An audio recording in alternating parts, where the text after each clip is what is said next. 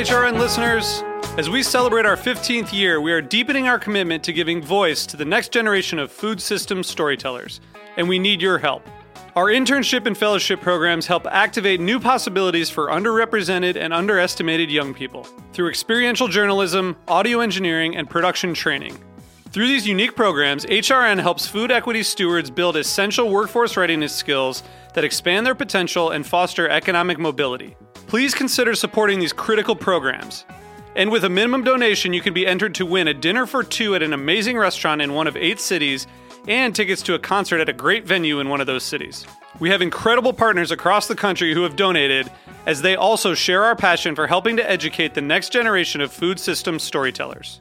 Check out heritageradionetwork.org/15 to donate and enter to win today. That's heritageradionetwork.org/15 to donate and enter to win today. And make sure you donate before March 31st. Thank you.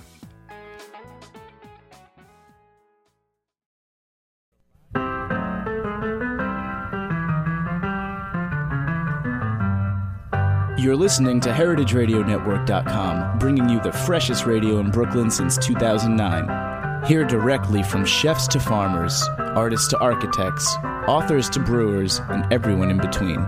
Check out all of our shows on our website or by searching Heritage Radio Network in the iTunes Store. The following program has been brought to you by Cane Vineyard and Winery. Cane Vineyard and Winery supports Heritage Radio and the growing movement to change how Americans eat and how we think about our planet. For more information, visit www.cane5.com.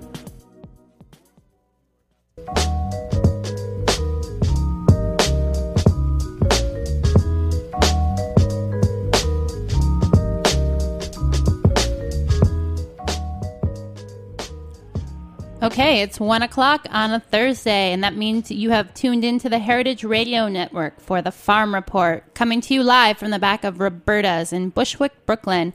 We are on the line with B. Ayer, who is the farm manager for BK Farmyards. B, welcome to the show.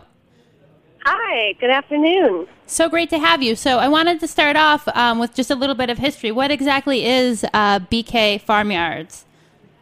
Well, BK Farmyards is a decentralized network of farms and farm education programs in central Brooklyn. And how did you guys get started?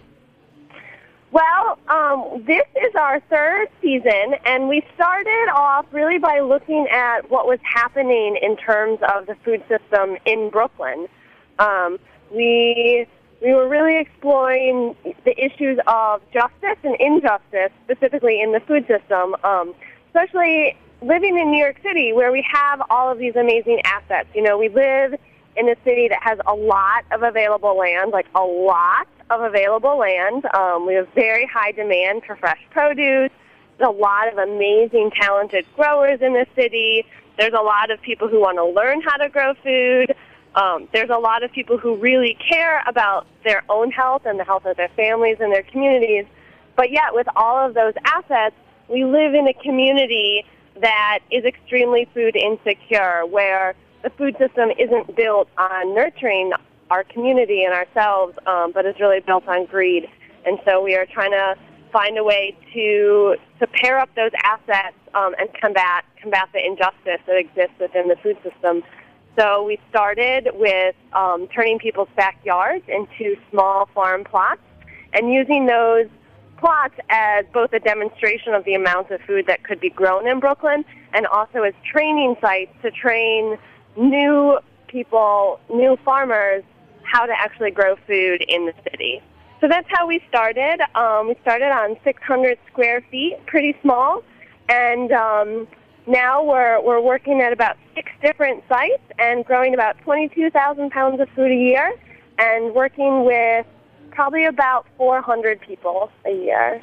Wow. So you brought up a lot of big stuff there. Thank you. We're going to tuck into some different parts of that. But before we kind of unpack some of those bigger issues, I want to just kind of get a picture of the full scope of the programs there. So you guys got started basically using backyard space to grow food, and BK Farmyards is now today more than that. I mean, the program has grown. What is your role, and kind of can you talk about what you do for them and what some of the new programs are that have been kind of added to the original model of BK Farmyards? Yeah, sure. I'd be happy to. So yeah, we did start with one backyard, and then the goal was to continue producing food in people's backyards and really using underutilized land, backyards, abandoned lots, working with new developers to incorporate food-growing spaces. And then we were actually approached by a high school principal in central Brooklyn, right on the border of Crown Heights and East Flatbush. And the high school for public service had over an acre of land that had not been used in the last 50 years. It had just been a lawn. And the high school approached us and asked us what we thought we could do with the space, both in terms of production and education. So I came on as a farm manager on site, and we are now cultivating the land. We have, about an acre here, and our goal this year is to produce about 22,000 pounds of food and to also provide adult and youth education to the community. So we work with a school. We're in the classroom at least 4 days a week and teaching everything from nutrition, media awareness, issues of structural racism in the food system, issues of policy, and also, of course, bringing the students out onto the farm to learn about the science of growing food in the city and also to incorporate more physical activity into their curriculum. And so you you were brought on to kind of work on this aspect of the organization. What is your background? I mean, how did you guys find each other? What kind of qualifies you for this type of work? Wow, well that's a question that I get asked a lot. Everyone tends to ask me, like, how did you get here? And then people that are interested in farming always ask, like, well, what do I do, to get where you are? And I actually met Stacy, I heard about what she was doing, and I was out actually in California at the University of California, Santa Cruz, studying ecological horticulture at their farm program out there, and I was interested in starting a new farm in Brooklyn and was working on a business plan. And that was the time that the principal contacted her, and she contacted me. And as soon as I got back to Brooklyn, we came out and met with the teachers and some of the parents to talk about what they were envisioning for the site and did soil samples, and been here ever since. This is about my 11th season being involved in organic agriculture in some capacity. I've spent a lot of time volunteering on different farms and working on different farms, managing other urban farms, teaching 4-H, doing garden education in schools. But I'm really happy now to be the farm manager, particularly at a high school in central Brooklyn. What can you tell us? What is ecological horticulture? What does that mean? Sure, that's the term. That's the certificate that you get from the University of Santa Cruz. At the university there, they have the Center for Agroecology and Sustainable Food Systems, and they have a working farm, and it's definitely one of the best training programs in the country for learning about organic agriculture. And it focuses on ecological horticulture, so it is what a lot of people would consider biointensive or organic agriculture, but really what it is, it's learning about the ecological systems and how those interact with vegetable production. And working as a farm manager, is that your full-time job? Yes, it is. So I currently work full-time at the High School for Public Service Youth Farm, and now we've actually partnered with Green Guerrillas. So we're actually a program of Green Guerrillas, and we still get a lot of support from BK Farmyards as far as volunteer staffing and publicity and organizational help. And we also, of course, get a lot of support from Green Guerrillas and all of their other amazing programs. And I also run a small chicken operation in Crown Heights with BK Farmyards. Ooh, tell us more about that. So our chicken operation was started really out of a dream to kind of try out a larger scale chicken operation in New York City. I had been gardening at a garden in the South Bronx, the Garden of Happiness. Maybe a lot of your listeners are familiar with it. It's an amazing garden. Sounds nice. It's an amazing garden, and we had about 17 hens there, and we were selling the eggs at our farmers market, and I really wanted to see if I could do something a little bit bigger and challenge myself to learn more about livestock in the city. And we were approached by the New York Restoration Project to see if we could partner with them in some way to bring more people into some of the gardens that had very low membership and not a lot of community involvement.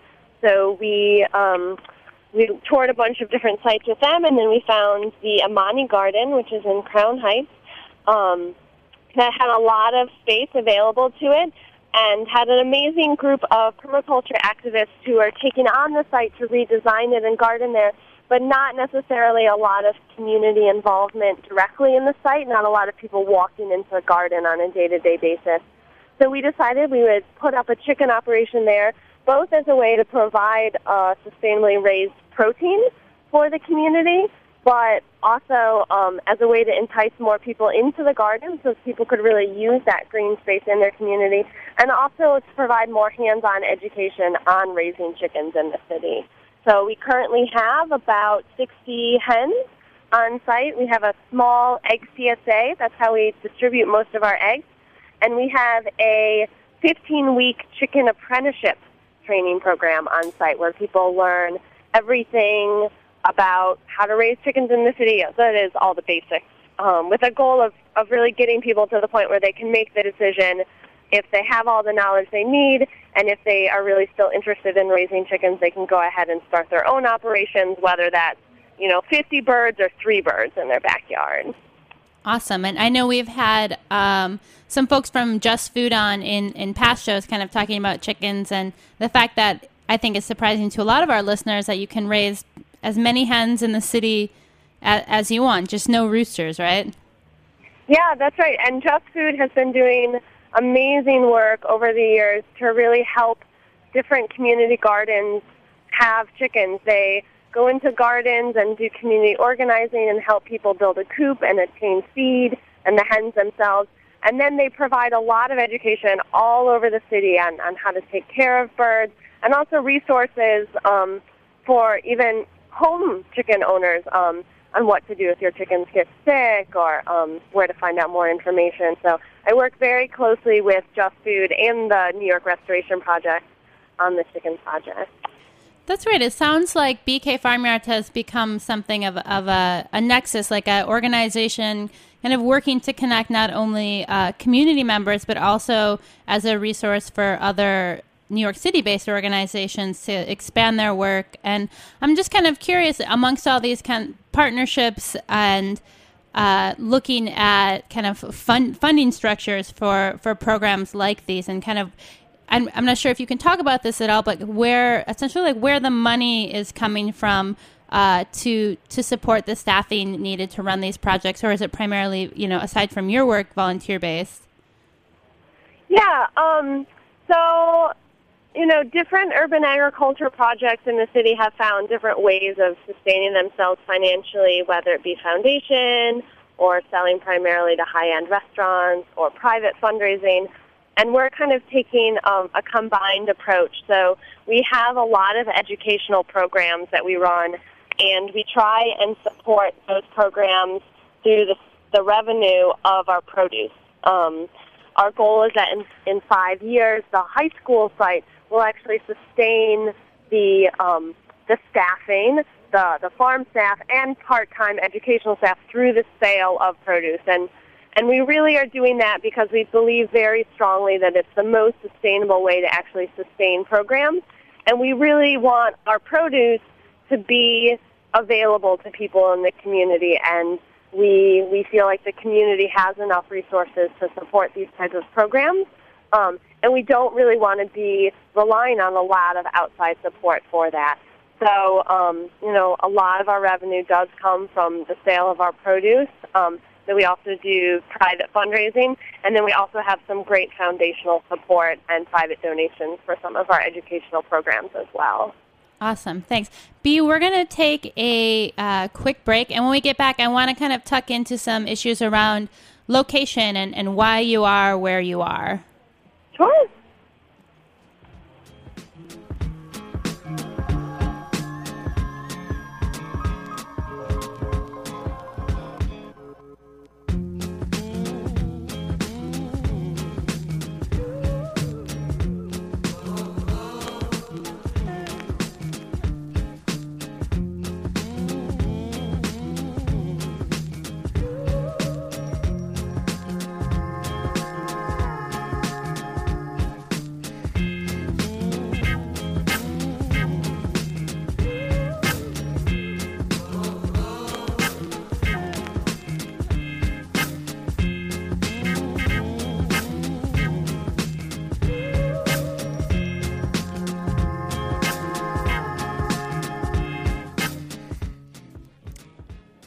Okay, we're bringing it back. You are tuned into the Farm Report on the Heritage Radio Network, and we are on the line with B. Ayer of BK Farmlands. Ooh, a lot of B's for me.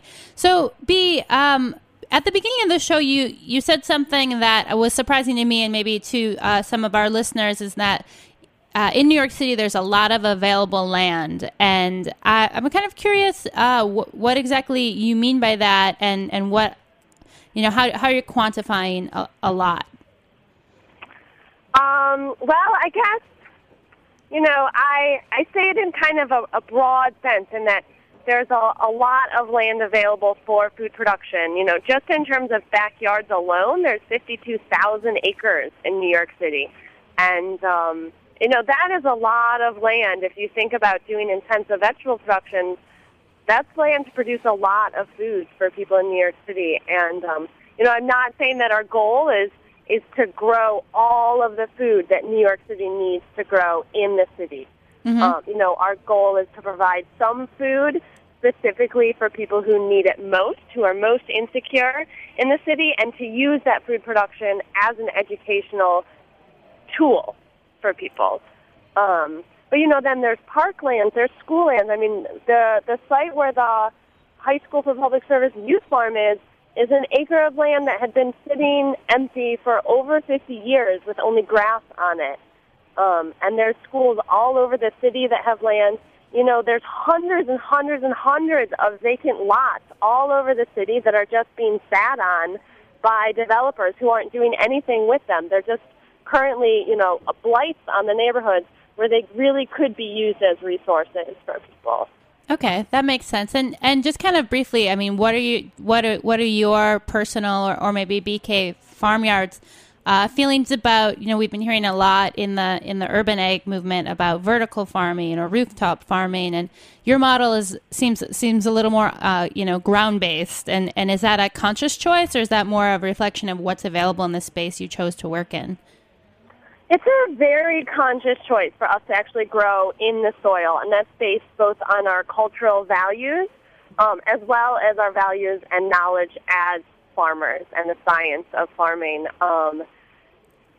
Growing in the soil is the most sustainable form of agriculture, because you're really, to do organic farming, what you're doing is you're growing healthy soil, and all of the nutrients in food come from the soil. So when you take the soil out of agriculture production, your nutrients are coming from far away. You're taking minerals from mountains that you have to blow up, and you're taking seaweed from all over the world and shipping it in. And that's not to say that other forms of growing food has no place, but if you actually are looking at ecological sustainability and not externalizing the cost of food production, then growing in the soil is just common sense.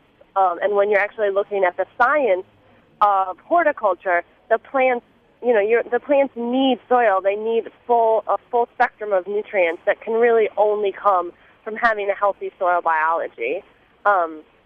So for us, we are really geared on growing a lot of food, but doing it in the most environmentally sustainable way. We're not using electricity for lights.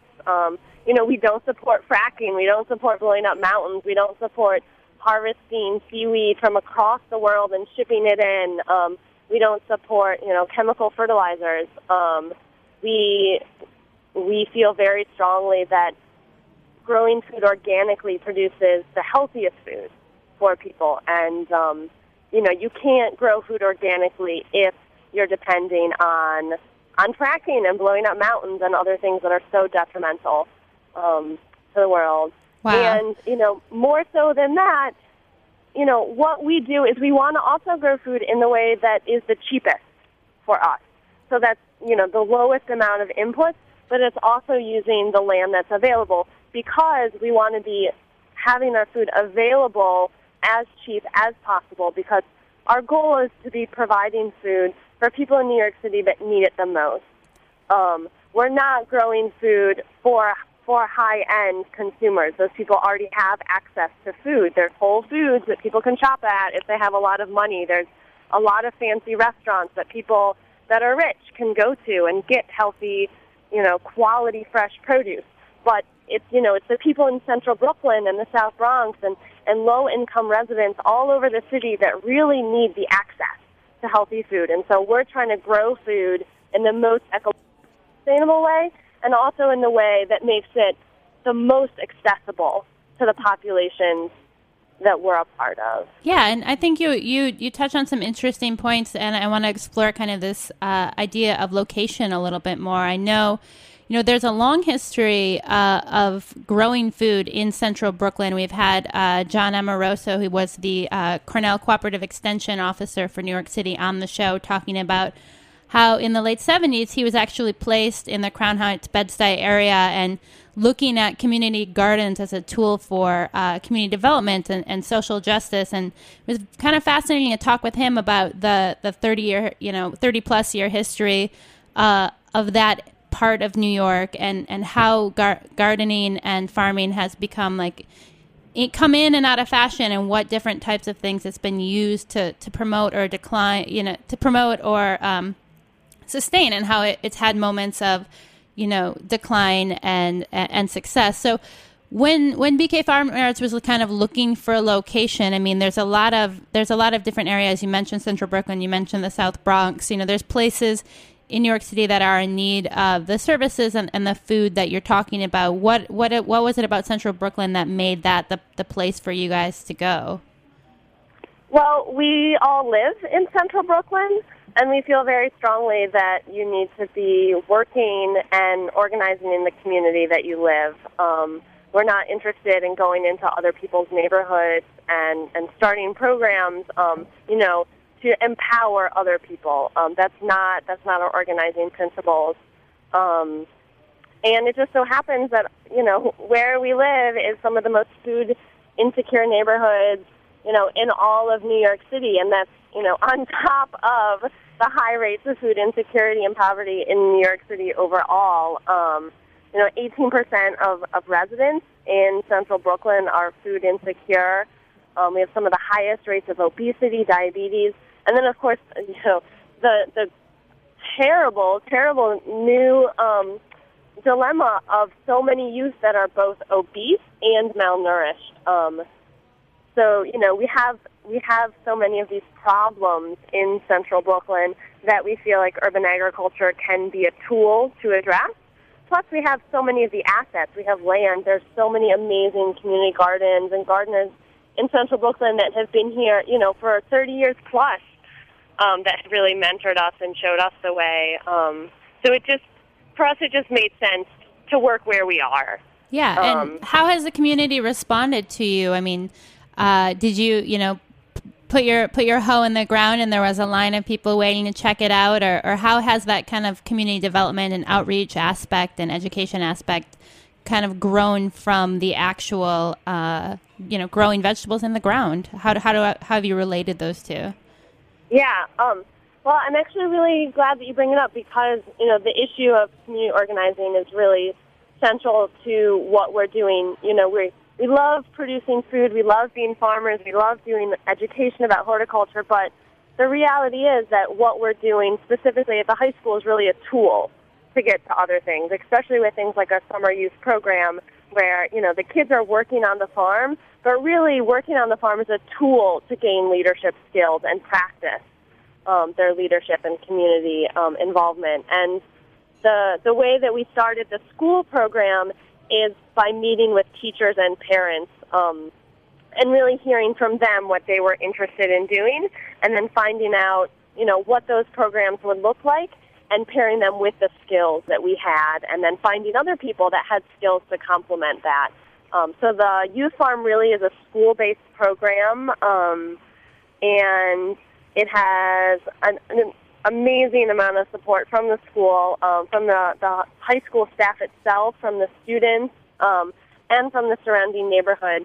We sell out at our farmers market almost every week, and most people who shop at our farmers market live within 4 blocks of the market or work directly across the street. So, when it comes to eating locally, we are producing food super locally. For great. People who live very close to us, which is great because we have such a tight-knit community. We really get to know everyone, and we can also then quickly change our programs to fit the needs of different people. So this past year, we started our farm apprenticeship program at the Youth Farm, and that was because there was a lot of people who were approaching us who wanted to gain the horticultural knowledge from working on a farm. And so, because we were so tapped in, because it's easy for us to change our programs according to need, we just created a new program, and I think it's been pretty successful. And of course, then our partnerships with other people in the community, both in Crown Heights, but also in the wider city, both in the food justice world and outside of the food justice world. We're a site for Farm School NYC, which is a amazing new program. It's a 2-year certificate program in urban agriculture with a food justice base, and we're very lucky to be a site for them. So people from all over the city who really care about issues of food justice and are learning the skills to become urban farmers come to our site and bring us a lot of information. And then, we're always just asking people in the community what they think, what they want, from how much more produce of this type do you want to what other kinds of programs do you think should exist on this site.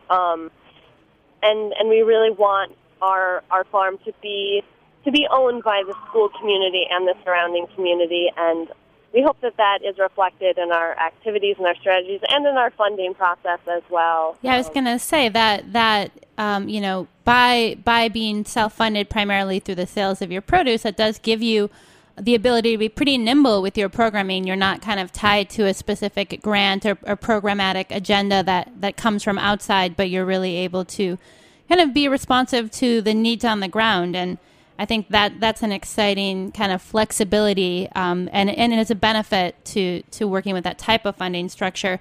I'm just curious, what are you guys growing? I mean, what are the hot items at the markets, and what's selling out first for you?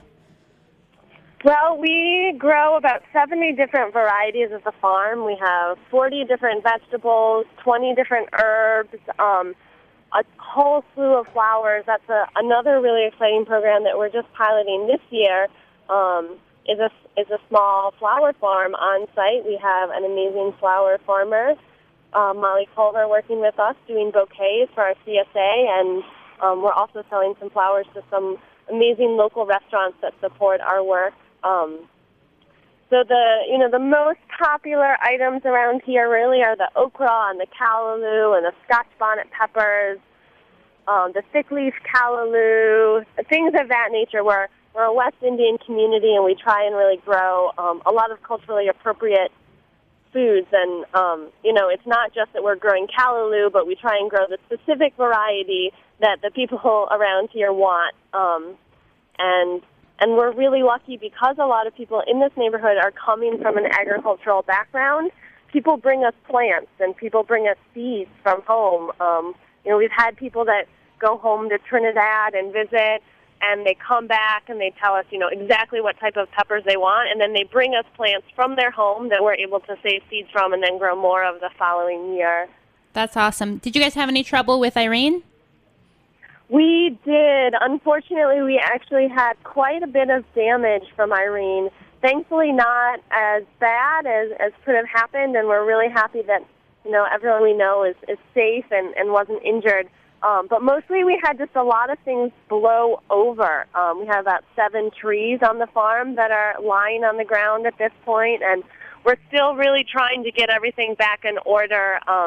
It's really just set us back as far as labor, because we've spent the past 2 weeks doing nothing but really repairing the farm. And we lost some supplies as well that were damaged in the farm. So we are still trying to recover and hoping that the plants will recover soon, and the sun today should help that out a little bit as well. We're also holding a fundraiser next Saturday, September 17th. We're holding a pop-up dinner at the farm. It should be really fun. We're providing some of our favorite local restaurants with produce from the farm, and they'll be cooking delicious items and bringing it to the farm, and we'll have a lovely family-style dinner on the farm that people can come to. I would encourage anyone to come to that if they're interested. You can buy tickets online. It's at supportyouthfarm.org, and that money will be used to support our educational programs, both in the school and out of the school. Awesome. B, we are about out of time, but before we wrap up, what, if any, what are the ways if people want to make a donation to your organization, or if they want to get involved in some volunteer work, where do they find you? Well, the best way to find out information about the Youth Farm is to go to our website, which is HSPS, that stands for the High School for Public Service, youthfarm.blogspot.com. You can find out about all of BK Farmyards programs at bkfarmyards.com, and of course we have a link to the Youth Farm there. We have volunteer days at the Youth Farm the first and third Saturday of the month from 10 a.m. to 4 p.m. that anyone is welcome to. We also have a lot of other great volunteer opportunities from, anything from coming to the farm for one day to working with us for 6 months and working on educational programming or design. So there's a lot of different ways that people can get involved. And then, of course, we have all of our educational programs that are available to people. We offer field trips to the farm for elementary schools, college classes, church groups. We can also go to different people's sites to do workshops as well. Awesome. B, thank you so much. It was great to have you on, and I look forward to bringing you back again and kind of continuing some of these conversations around urban agriculture, food, and food justice. Also want to alert our listeners to the October-November issue of Bust magazine. I think there's going to be a nice profile of BK Farmyards written by Heritage staffer Stephanie. So take a look for that, and tune in next week at 1 o'clock for the Farm Report. Thank you, B. Thank you so much.